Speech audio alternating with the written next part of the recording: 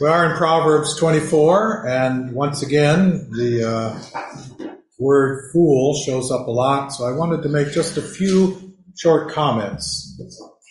Something similar to what I made a couple weeks ago. I want to begin by saying that a fool causes problems for everyone around him. His foolishness often overshadows what sensibleness he may have, so that it's as if he has no sense. And the threat to those around a fool is so great that Proverbs chapter 17, verse 12 says, "It is better to meet a bear robbed of her cubs than a fool headed off to do something foolish." Imagine that. It is better to meet a bear robbed of its cubs. Now that bear would be pretty angry and probably go after the next thing it sees. It's better to do that than to meet a fool who is headed off to do something foolish. Proverbs chapter 10, verse 23 tells us that to a fool, to do something foolish is to do something fun and exciting. They see that as a really great moment in their life. For the fool, this kind of fun and excitement includes quarreling in ways that damage relationships, Proverbs 18:6, and venting their anger without concern for the damage it does, Proverbs 29:11. And Proverbs goes on to say that to be friends with a fool is to set yourself up for unnecessary trouble, Proverbs 13:20. Now, one of the great challenges in dealing with a fool is when he or she is a member of your own family. When they are a family member, it becomes much harder to distance yourself from them. And it becomes impossible to avoid the suffering brought into your family by them. Proverbs chapter 10, verse 1, Proverbs 17:21, and Proverbs 19, verse 13 say that a foolish child is a source of disappointment, sorrow, and trouble for his parents. And though a fool's parents love him, and I hope they do, and want what is best for him, Proverbs 15:20 says that the fool's behavior and treatment of his parents shows that he despises them. So the point is, a fool causes problems for everyone around him, and sadly does so without remorse. All right, Proverbs chapter 24. We want to take a look at this. There's some good thoughts in it, just like there is in all the Proverbs. Who wants to go first? All right, I will. I did want to go first anyway. Verses 3 and 4. By wisdom a house is built, and by understanding it is established. And by knowledge the rooms are filled with all precious and pleasant riches. So when I read these two verses, this proverb, I think of this. Given all the challenges related to marriage and family, and it's full of challenges, it requires wisdom to build a well-constructed family that is safe, loving, community-minded, and to me that is an essential part of family life, that we are all community-minded, that we think of the good of the family, and we're not just living separate individual lives. So it takes wisdom to build a well-constructed family that is safe for everyone, loving, community-minded, well-mannered. My mother worked at that, did a good job. It may not look like that to you, but I know how to be well-mannered. Educated and pleasant for all of the members. Now, though wisdom is required to build such a home, the proverb goes on to say that understanding is required to make it stable, to make it unshakable, to make it secure and firmly fixed, so that the relationships are not easily damaged or destabilized.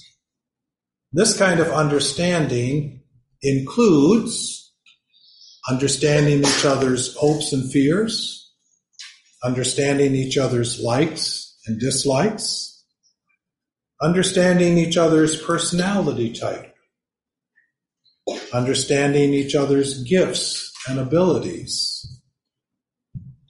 understanding each other's way of thinking.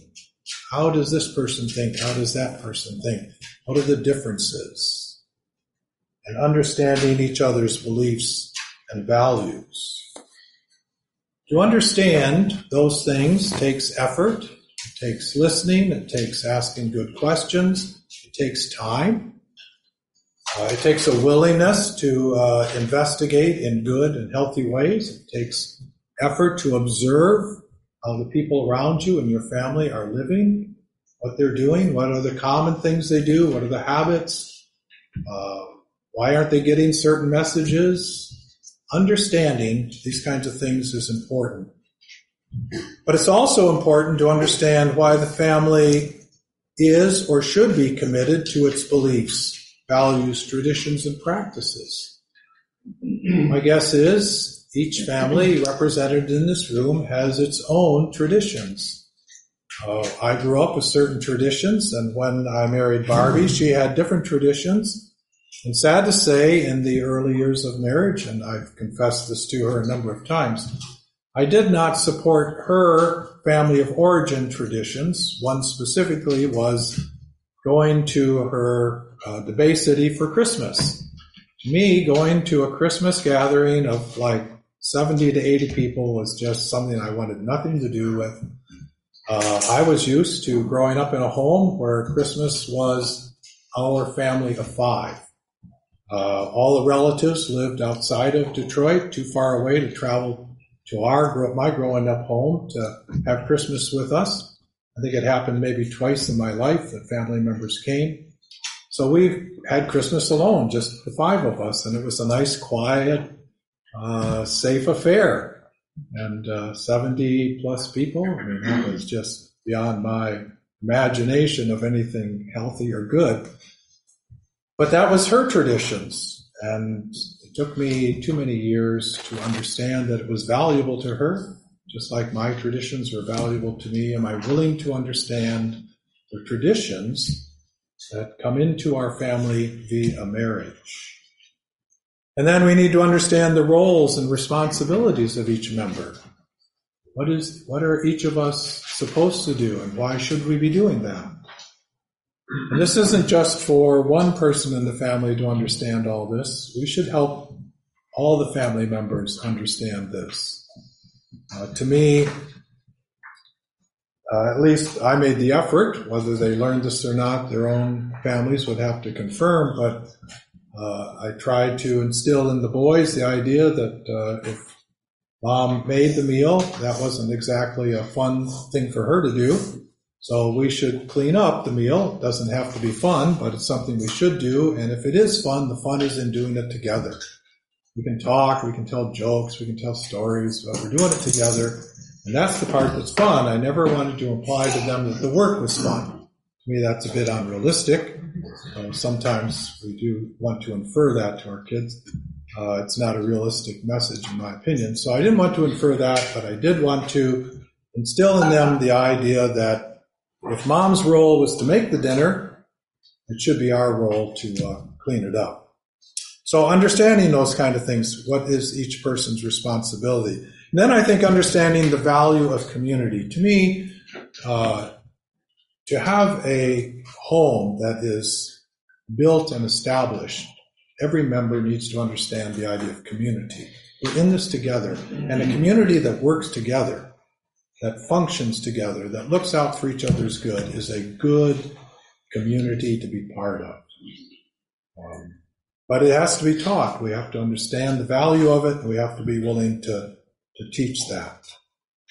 So the right use of knowledge, which is instruction or continued learning, or using what has been learned appropriately, The right use of knowledge fills a home with the precious and pleasant riches of mutually loving, mutually trusting, mutually respectful, meaningful relationships.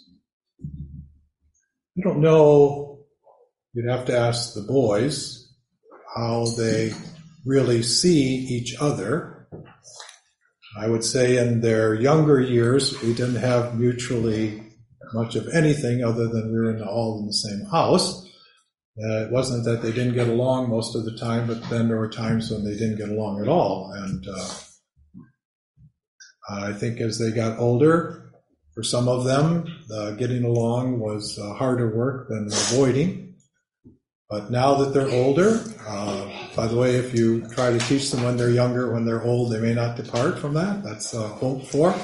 Now that they're older, they seem to get along. They seem to have mutual, and that to me is worth the effort of putting in the kind of knowledge, the kind of instruction and teaching and training.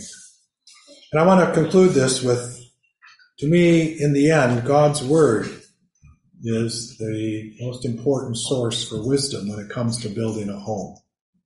What does God's Word say about my responsibility as a husband to my wife and to our children? And will I love her as Christ loves the church? Will I raise the children in a way that doesn't frustrate them or make them angry or turn them towards bitterness? So the Word of God, to me, is very essential if we are going to build a good home. That's my take on verses 3 and 4. Somebody else.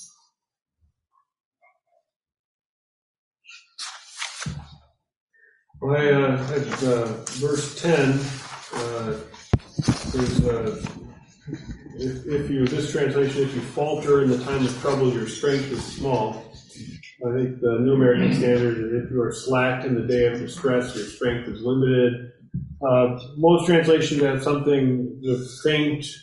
If you faint in the time of trouble or in the day of distress, your strength is small or your strength is diminished.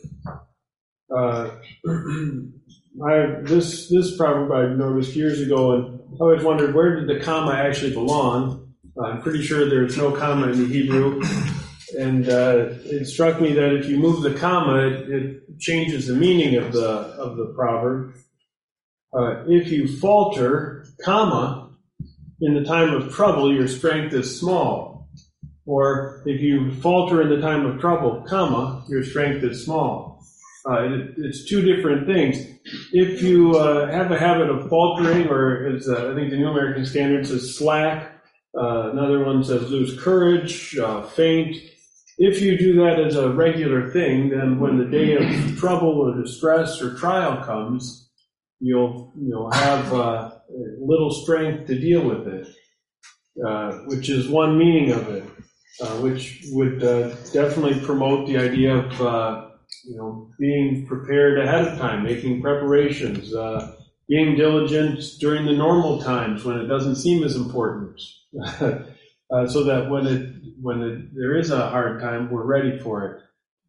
But at the same time, if the commas that were probably most, I think just about every translation I saw puts it, if you falter in the time of trouble or faint in the time of trouble, your strength is small. That's another thing is, when that day comes, it's going to be hard. Don't give up, right? If you give up or if you decide that, this is too hard, you're going to run out of the strength you need a lot sooner than otherwise.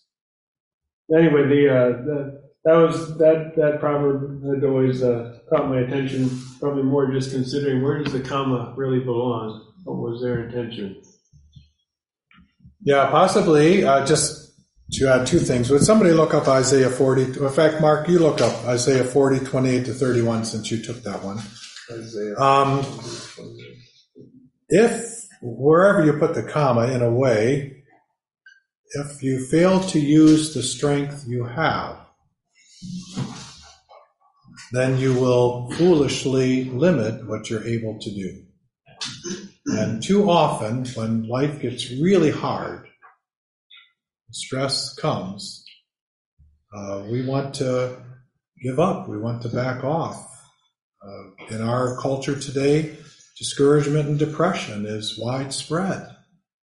But if we would use the strength we have, many years ago, Barbie and I were in a situation, and we visited a person, and he had been through a really difficult time. He was Jewish.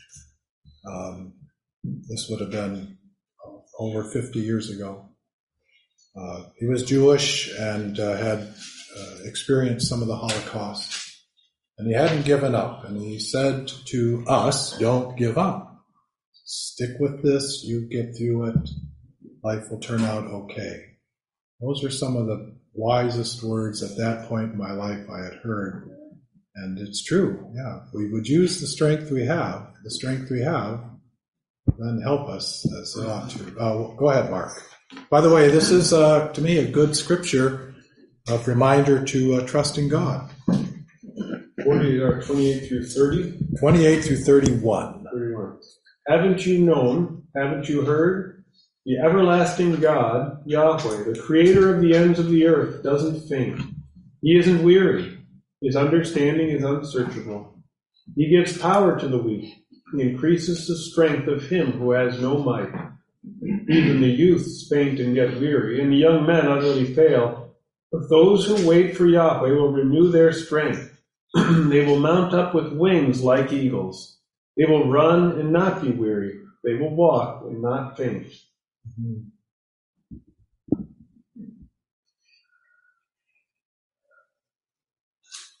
He giveth more. As the burdens grow greater. Yeah. Someone else. Thanks, Mark. I was looking at Proverbs 24:1, where it says, "Do not envy the wicked, do not desire their company, for their hearts plot violence, their lips talk about making trouble." It's interesting, the idea of don't desire the company of the wicked, and how the Bible defines wickedness. That it reminds me of we just recently were reading in Luke where Jesus was invited to the home of Pharisees, and he just let him have it. They made a comment about how he didn't wash his hands in the ceremony or something to the effect, and he just basically just went off. Well, it looks like he just went off on him. And is he like, when he should allow, when you say this, you offend us too, and you. It's like, I don't know what tone of voice he had in there, but it was very clear that he was not trying to be their friend. And he had no interest in their company or desiring their approval or anything like that related to them. And I wonder, it's interesting, the idea that, we want to be like Jesus. We want to be loving and gentle and kind. And there's also mixed in that the idea that there are certain people that we don't want to be our friends. Not that we would be cruel or unkind. Obviously, he was rebuking them for sins, and his desire was to see their repentance. But the idea that we neither envy the wicked nor do we want them to think well of us. Understanding that the things, their hearts plot violence and their lips talk about making trouble, that the things they talk about are not going to be good things for us to be meditating on or thinking about. The things they're thinking about are things that we shouldn't be thinking about. I guess it's just kind of that idea that not desiring the company of some people. Yeah, New American Standard starts out with, "Do not be envious of evil men." And to take nothing away from that, I suspect that young people are pretty much the same. And it is very easy when you're young to envy what the rich and famous have, and to want some of that for yourself. And this is a good proverb that warns against that. And since you did it, Tim, look up Proverbs 23, 6 and 7. It's just a chapter back in your phone. Proverbs 23, verses 6 and 7. It says, do not eat the food of a begrudging host. Do not crave his delicacies. For he's the kind of person who is always thinking about the cost. Eat and drink, he says to you, but his heart is not with you. Right. He's not really your friend. He's not really thinking about you. Right. He's thinking about himself. Right. But it's so easy to think, wow, this is great to be here, party. And yes. Someone else. For Anna's sake, I'll just go now. I also, can I go back to Proverbs 24:10 for a second? Oh, yes. I appreciated Mark's points very much, but that verse was a gift to me recently when I was looking for, in Dave's words, a sensible response to a fear of failure. That this sort of gave me that idea to go, well, that didn't seem to go well. Teach me what I need to learn to be more yours. I failed in the day of trouble. I must not be strong enough. Like, it gave me an answer for the times that I fail. There's a lack of strength there, strength of character, strength of leaning on God, trying to do my own strength, whatever it might be. So it just sort of gave me a gift. And then I looked up different versions. If you show yourself lacking courage on the day of distress, your strength is meager. If you falter in the time of trouble, how small is your strength? If you fail under pressure, your strength is small. So I thought that then a reasonable, sensible response to failure was, I must not be strong enough to pray for strength, the opportunity to grow stronger. That's the one I don't like. Opportunity to grow stronger by the little ways of breaking down that building process, little failures, and build on it. Build through reps, not a magic wand, that sort of thing. And then I'm just going to skip around to a couple of the others. Proverbs 24:13-14. My son, eat honey, for it is good. Yes, the honey from the comb is sweet to your taste. Know that wisdom is the same for your soul. If you find it, then there will be a future, and your hope will not be cut off. That's because of my particular struggles in life. It was just kind of cool to see that God does want us to enjoy food. Honey is maybe not my friend particularly, but that God had that idea. But it also reminded me of the second part of it, which is the bigger part, of course, is, I might have told you guys when I told you my story, I didn't go to look for help because I was overweight. I went to look for help because I couldn't stand who I was. The obesity was just a symptom. So this is just sort of, again, the things that speak to truth. I needed the wisdom for my soul way more than I needed the sweetness. Just the truth of that, that wisdom is good, it's sweet, it's the hope, all that sort of thing, and that's what the future's in. It's just so exactly what I needed. Proverbs 24. No, I'm not going to go that one. But the Proverbs 24:33-34. I passed by the field of a lazy one, by the vineyard of a person lacking sense, and behold, it was completely overgrown with weeds. Its surface was covered with weeds, and its stone wall was broken down. When I saw it, I reflected upon it, and I looked and received instruction. A little sleep, a little slumber, a little folding of the hands to rest. There are reasons why that doesn't relate to me, but then your poverty will come like a drifter, and your need like an armed man. I've had certain false beliefs, ingrained ideas, whatever they are, that I didn't recognize it, but I wasn't willing to fight them. I just was willing to try to avoid them. I was willing to try to make excuses for them, but I didn't see that it was mine to say no to my own thinking. And this is what happens. I would just try to avoid it or try to whatever. And instead of fighting it, instead of the hard work of actually like the putting off and the putting on, the being transformed by the renewing of the mind, without that, then it's just, it doesn't take much for sin to take root. So that was what I just really thought those were good verses to apply to fighting sin more than like your day-to-day work. Not that we don't do this. Yeah, thanks.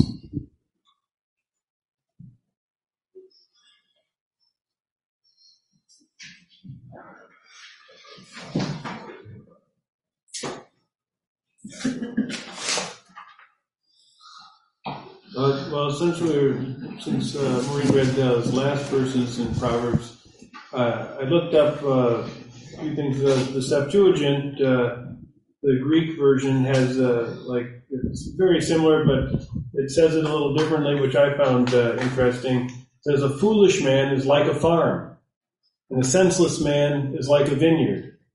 If you let him alone, he will altogether remain barren and covered with weeds, and he becomes destitute, and his stone walls are broken down. Afterwards I reflected, I looked that I might receive instruction. The sluggard says, I slumber a little and I sleep a little, and for a little while I fold my arms across my breast. But if you do this, your poverty will come speedily, and your lack like a swift courier. Anyway, I thought that it's the same, basically saying the same thing, but it just provided a slightly different picture. Yeah. And it's also similar, the ending is very similar to what's spoken in Proverbs 6, where it starts out differently. Go to the ant, you sluggard, consider her ways and be wise. And then it also reminded me of a quote from Grover Cleveland, of all things.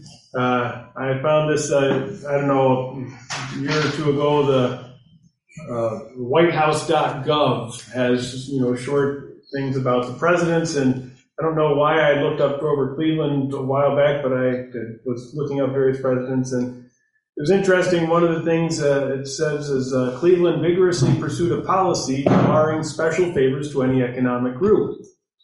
At one point, and Cleveland was a president in the later 1800s.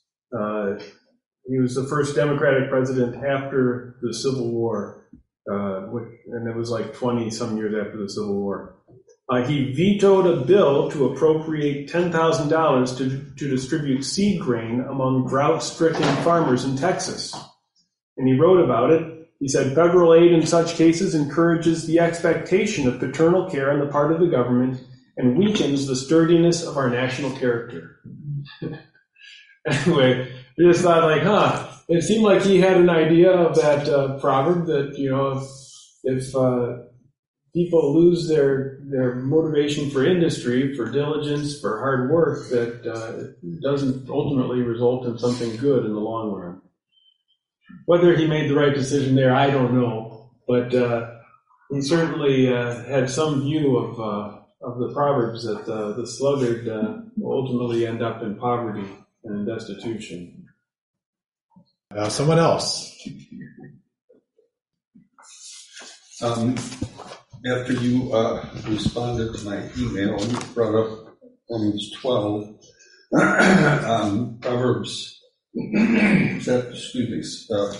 17 and 18 just leapt out at me. I thought it brought another layer to that. It says, do not rejoice when your enemy falls, and do not let your heart be glad when he stumbles, so the Lord will see it and be displeased and turn his anger away from him. I thought that was like taking it to another level when it talks about never pay back evil for evil to anyone, respect what is right, never take your own revenge. It's almost in a sense, it's like it's a suggestion. It's kind of like, this is something you really should do. This is what I'd like you to do. But then the Proverbs, it says, and if you don't do that, now I'm angry at you. I was angry at them, but now because of your actions, I'm angry at you. I just thought that was... Yeah, since you took that one, you got your Bible back open real quick. You take Matthew 5:43 to 48. And this is a New Testament, quoted in the New Testament. Who will take Proverbs 25:21 to 22? All right, Kim? Just keep this in mind as we read these two scriptures. When you rejoice over bad things happening to bad people, it's a failure of love. Love seeks the good, not the harm. When we turn a blind eye to the number of especially younger people, say 50 and below, being killed in the Middle East, we are turning a blind eye to anyone who is not yet a believer losing the opportunity to become a believer. Life is ended. How would love be content with that? Peter writes that God has put off the return of Christ because he wants more people to come. It's not a failure to keep his word. It's a desire for more people to come to repentance. So when we rejoice that bad things are happening to bad people, to me it's a failure of love. And I gave you a more extreme example, but you have the opportunity in the coming week to think about lesser extreme examples. It's also a rejection of compassion and mercy. By the way, blessed are the merciful, for they shall receive mercy. Yes, if we are glad for or want to receive mercy, should we not be extending mercy to others? It is way too easy to want a bad person to get their due. If God operated that way, I know I would have long since been dead and gotten far more than I've ever gotten. God has been merciful and compassionate. And the third thing it does, it's an abandonment of godliness.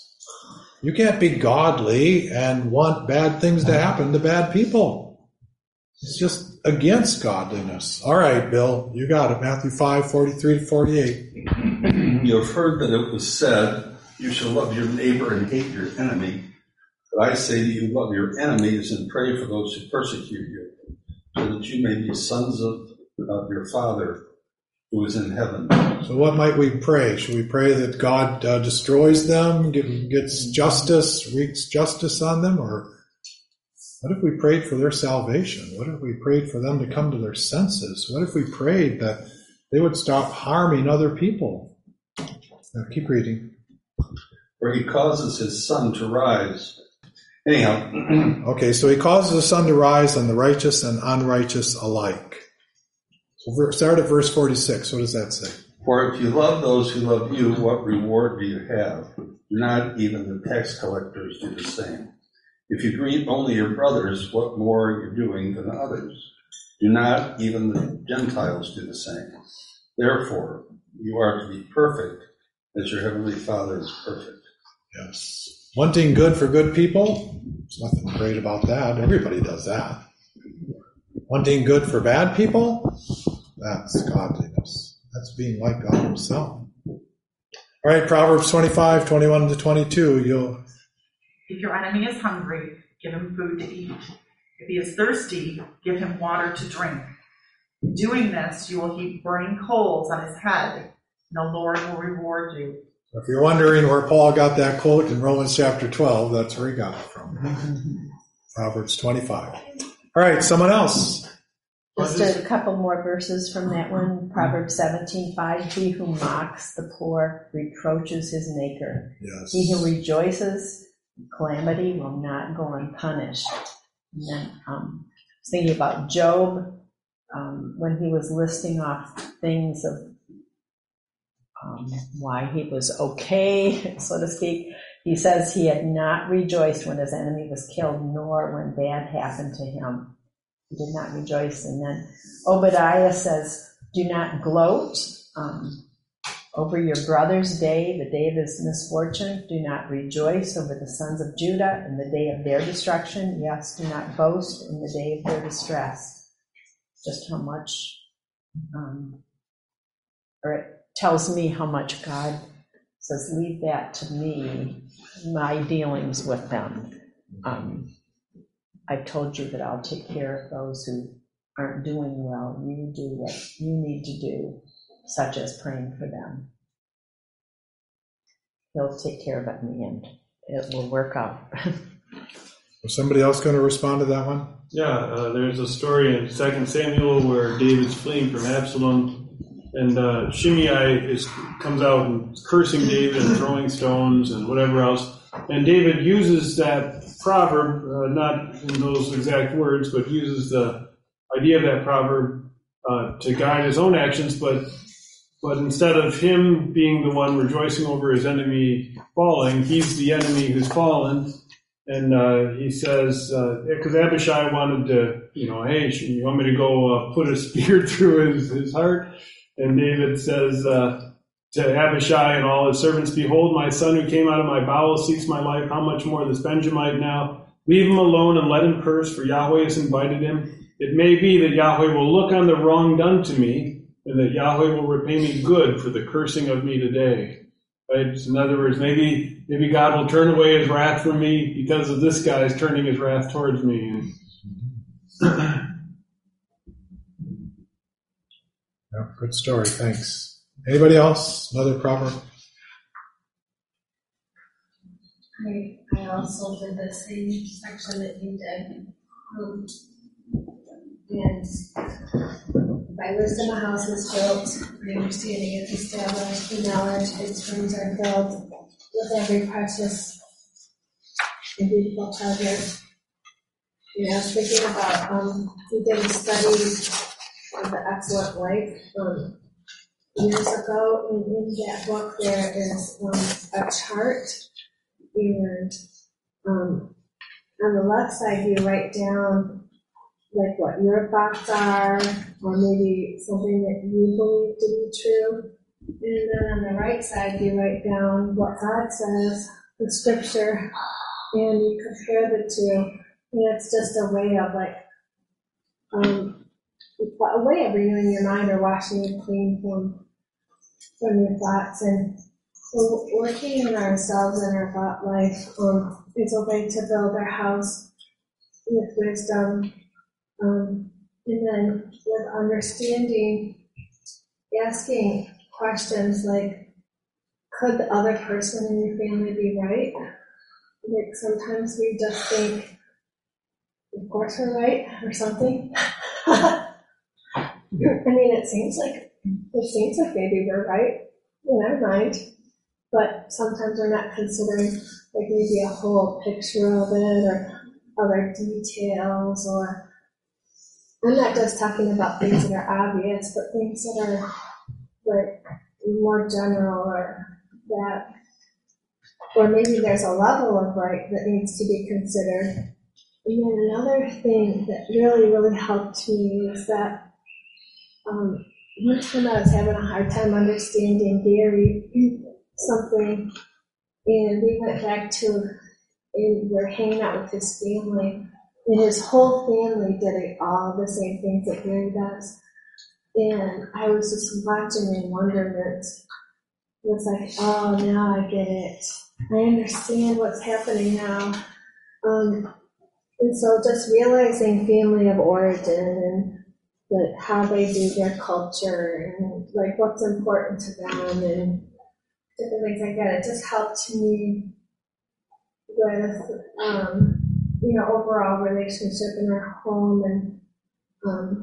And another thing was that sometimes I wondered about like something that Gary would do, and it occurred to me that he was the same in every setting. So this thing that I considered to be like the thing that attracted to me the most, like a very, very good trait, if you stick it in a completely different setting, then maybe I was a little bit uncomfortable or something. And so, like, this is what I mean by understanding, like, just taking some time to understand that, people are people, and we can't be perfect in every scenario. And that it's really actually a good trait. I just need to learn how to adapt to the different settings. Another one was like if there's something that comes up, to talk to God about it first before talking it out, so that his ideas can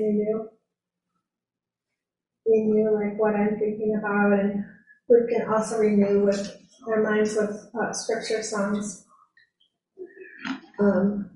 And then just basic truths like treating others like how we want to be treated builds. It's just huge in building a good household. And then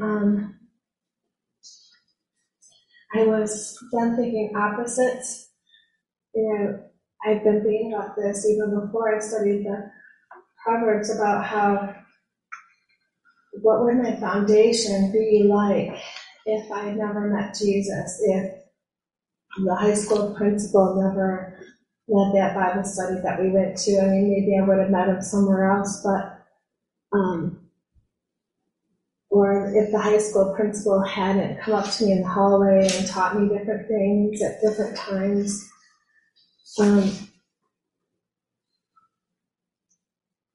It would be, I can just picture my former self and what I might have done in a family setting, or, without God's input, without God's light shining in the darkness, without new life in Christ.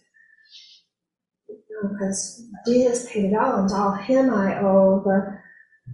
It completely changed my building of my home and like what we did with our kids. It's still so amazing to me. And then with the knowledge, its rooms are filled with every precious and beautiful treasure. I guess I'm just re-explaining the knowledge of God and people with their psychologies and experiences and personalities. These are all good things to add into your basket. And knowledge of His Word, including humility, recognizing that if Jesus could save me and change me, He could do it with anyone, and so to have that kind of mercy and grace. So just kind of like writing down some of these basic ideas and reminding ourselves of them helps to build the house, I guess. Yeah, thank you. Very good. Appreciate that. One example comes to mind, and then we should end because it's almost 1:45. I grew up in a home with a mom that was a real perfectionist and quite compulsive. And I slept in a bed where the sheets were tucked in tight on either side. So it was like a cocoon, and I would get into this bed.